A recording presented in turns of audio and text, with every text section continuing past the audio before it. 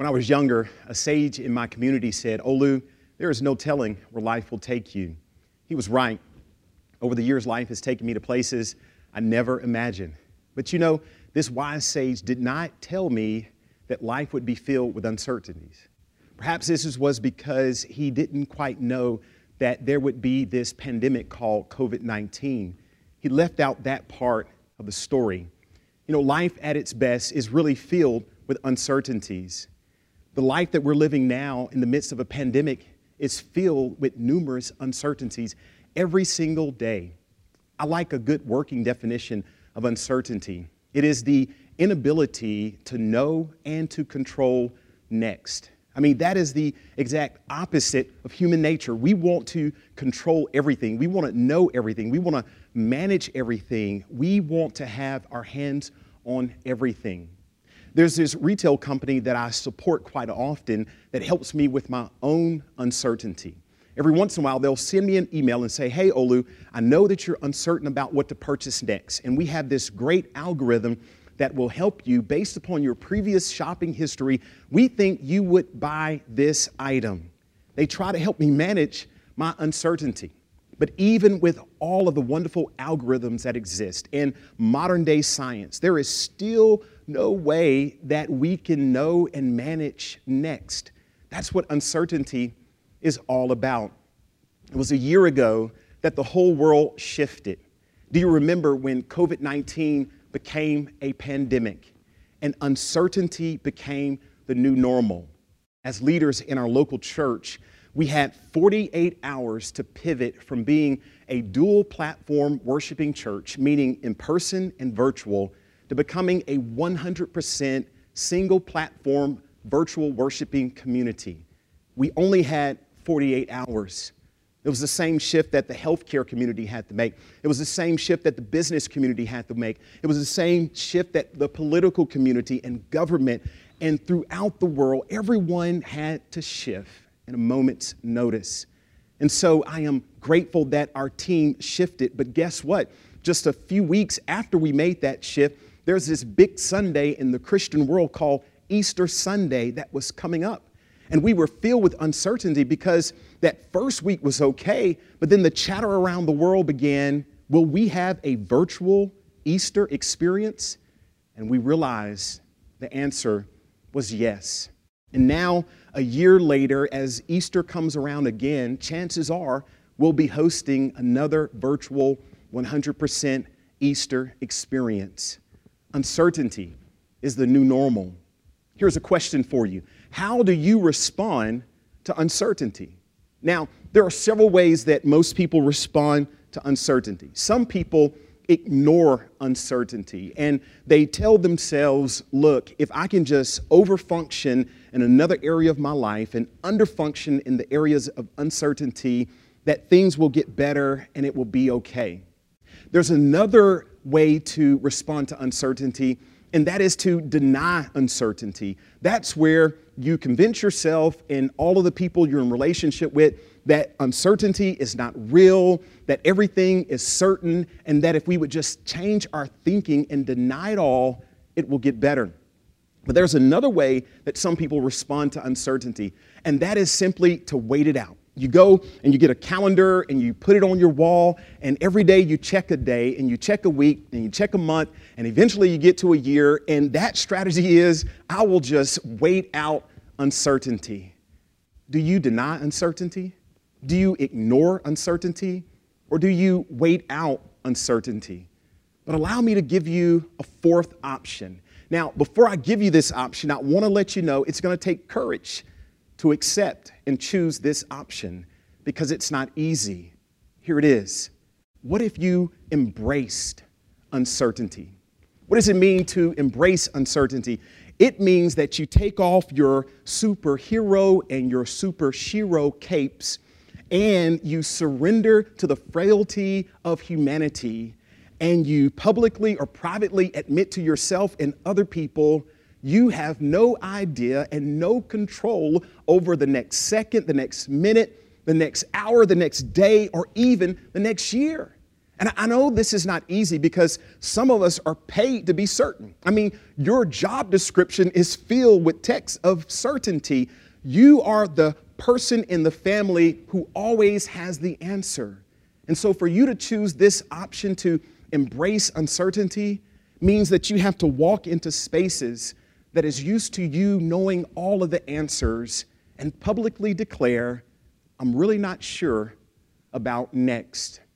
See, that's what it means when we are able to fully embrace uncertainty. Jesus talks about this in Luke's gospel.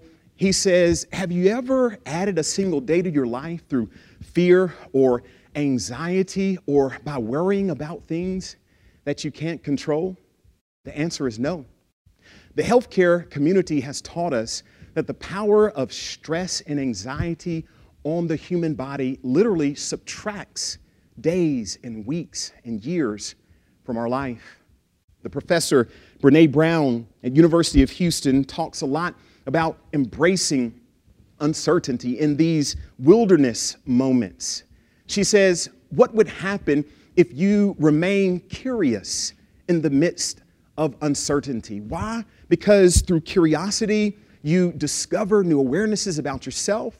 You discover new awarenesses about the people you're in relationship with. And guess what? You also discover new awarenesses about the world. What happens when we surrender and embrace uncertainty? What happens when we follow the wisdom of Jesus and stop being anxious over things that we can't control? What happens when we do like Brené Brown in the midst of the wilderness of uncertainty? We stay curious. But let me offer another suggestion of how you can embrace uncertainty. And it's through what I call eternal truths. These eternal truths in the midst of uncertainty are the most certain things that you can stand on. Here's that first eternal truth. It is that in our world, there is more good than there is evil. Now, if you follow social media and you follow any other type of news media and you have these conversations with yourself and conversations with each other and you look at what's happening close to you and around you, chances are you might think from time to time that there is more evil in the world than good. But you're wrong. The eternal truth is this. In spite of the uncertainty of the world that is around us, there is more good than there is evil. The year was 1998, and I was in college, and I was on that transition from my teen years into my early 20s. And there were two horrific murders that happened in the United States of America in 1998. One in Wyoming and the other in Texas. A young man by the name of Matthew Shepard, who was also a college student, just a year older than I was, 21 years old, was beaten, was murdered and tortured, and left in the brutal, cold Wyoming night air to die. He was killed because he was gay. In Texas of that same year was a gentleman by the name of James Byrd Jr., who lived in Jasper, Texas.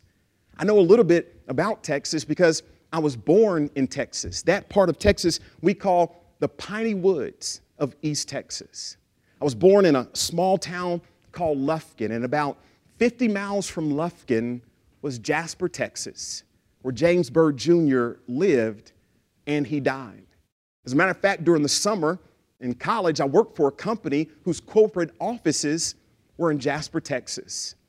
The story is told that James Byrd Jr. was picked up by 3 white supremacists who beat him, who stripped him of his clothing and chained his body to the back of a truck and drove away, and he was decapitated. Why was he murdered and killed? It was because he was black. Some years later, when President Barack Obama had his first term in office, in those first few weeks and months in the White House, he signed the Matthew Shepard and James Byrd Jr. Hate Crimes Prevention Act. And I learned something as a 20-something-year-old, as I was dealing with the uncertainty of good and evil, that in that moment I had to land on the eternal truth that there is really more goodness in the world than evil. I realized that those two individuals that took Matthew's life in Wyoming did not represent people in Wyoming or the state of Wyoming. I grew up in Texas. I'm a Texan. I knew those three white supremacists who killed James Byrd Jr. did not represent me and my family and our community or the community of Jasper, Texas. And so as a 20-something-year-old dealing with uncertainty and embracing it, I fell to the eternal truth that even in the midst of evil and evil acts in the world, there is still more goodness and more good people than there are those who practice evil and do evil acts. But what is that second eternal truth that can help you manage as you are embracing uncertainty? Here it is. Love conquers all. See, wherever there is goodness, you can always be assured that it is based in the foundation of love. And guess what? Love really does conquer everything. In the Greek New Testament, there are these three different words that are used to describe love. There's eros, which is romantic love. There is philos, which is the family and friendship love. And then there is agape, which is God's unconditional love. We meet this love in Paul's letter to the church at Corinth. In 1 Corinthians chapter 13, these poetic verses, in that final verse, Paul says, "Now faith, hope, and love abide, and the greatest of these is agape, God's unconditional love." May I make my own confession about embracing uncertainty? So often I have been guilty of blaming the uncertainty of the world and focusing on the uncertainty of the world and the uncertainty of other people only, and not focusing internally on my own uncertainty. And realizing that whenever I address my own uncertainty with the unconditional love of God, then I meet patience, then I meet kindness, then I meet forgiveness. Then I'm able to give second and third and fourth and fifth chances to the people I'm in relationship with, but most importantly, to myself. See, I realize whenever I can manage my own uncertainty by embracing it with the love of God, then I am better able to manage and embrace the uncertainty of the world that I live in. See, there is this eternal truth that there is more good than evil. There's this eternal truth that love conquers all. But then there's this final eternal truth. Here it is. There is a future filled with hope. Of all of the words that I say most often, this word hope is the one that I say more times than I'm willing to admit. Hope, hope, hope. What is hope? Hope is this undying belief that things will get better. But sometimes people lose their hope. And I think there is no greater despair in life than to live life without hope. James Weldon Johnson, who penned the words of what we now call the Negro National Anthem, hidden between those stanzas, he says, "In the days when hope unborn had died, hope was supposed to make it, but it didn't show up. Hope RSVP'd for the party, but it came too late. There was a promise of hope, but the promise was broken." I know that there are people watching around the world who have lost hope, but we must be reminded in the midst of uncertainty that there is a promise of a future filled with hope. I am the product of slave ancestors, and these ancestors had a deep and abiding theology. They practice what we call eschatological hope. But let's look at that first word, eschatology. It is the study of the end of times, the end of things.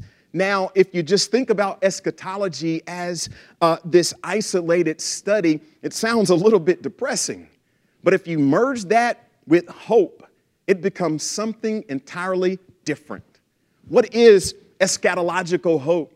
It is a belief that in spite of how difficult today is, if you would dare to wake up tomorrow, chances are things will be a little bit better. My slave ancestors would intertwine this eschatological hope theology in the music and the words that they sang.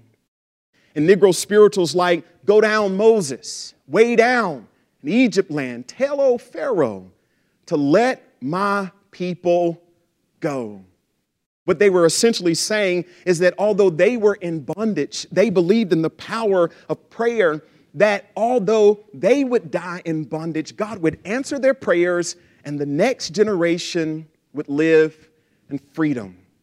Still, even today, in more recent times, African Americans have found a way to intertwine this theology of hope in music and song and lyrics. That great songwriter, singer, business person, philanthropist, social activist, Sam Cooke said, "I was born by a river in a little old tent. And just like that river, I've been running ever since. It's been a long time coming. Hear the hope. But I know that a change is going to come soon." How do we take this theology of hope and use it in the midst of a pandemic that is filled with uncertainty? We believe deep within, as we embrace uncertainty, that our current reality will not be always. There's going to come a day when there is no longer a pandemic. There will come a day when the gap between those who have and those who have not won't be as great as it is right now. There's going to come a day when, regardless of the zip code where a child is born, they'll have a quality education.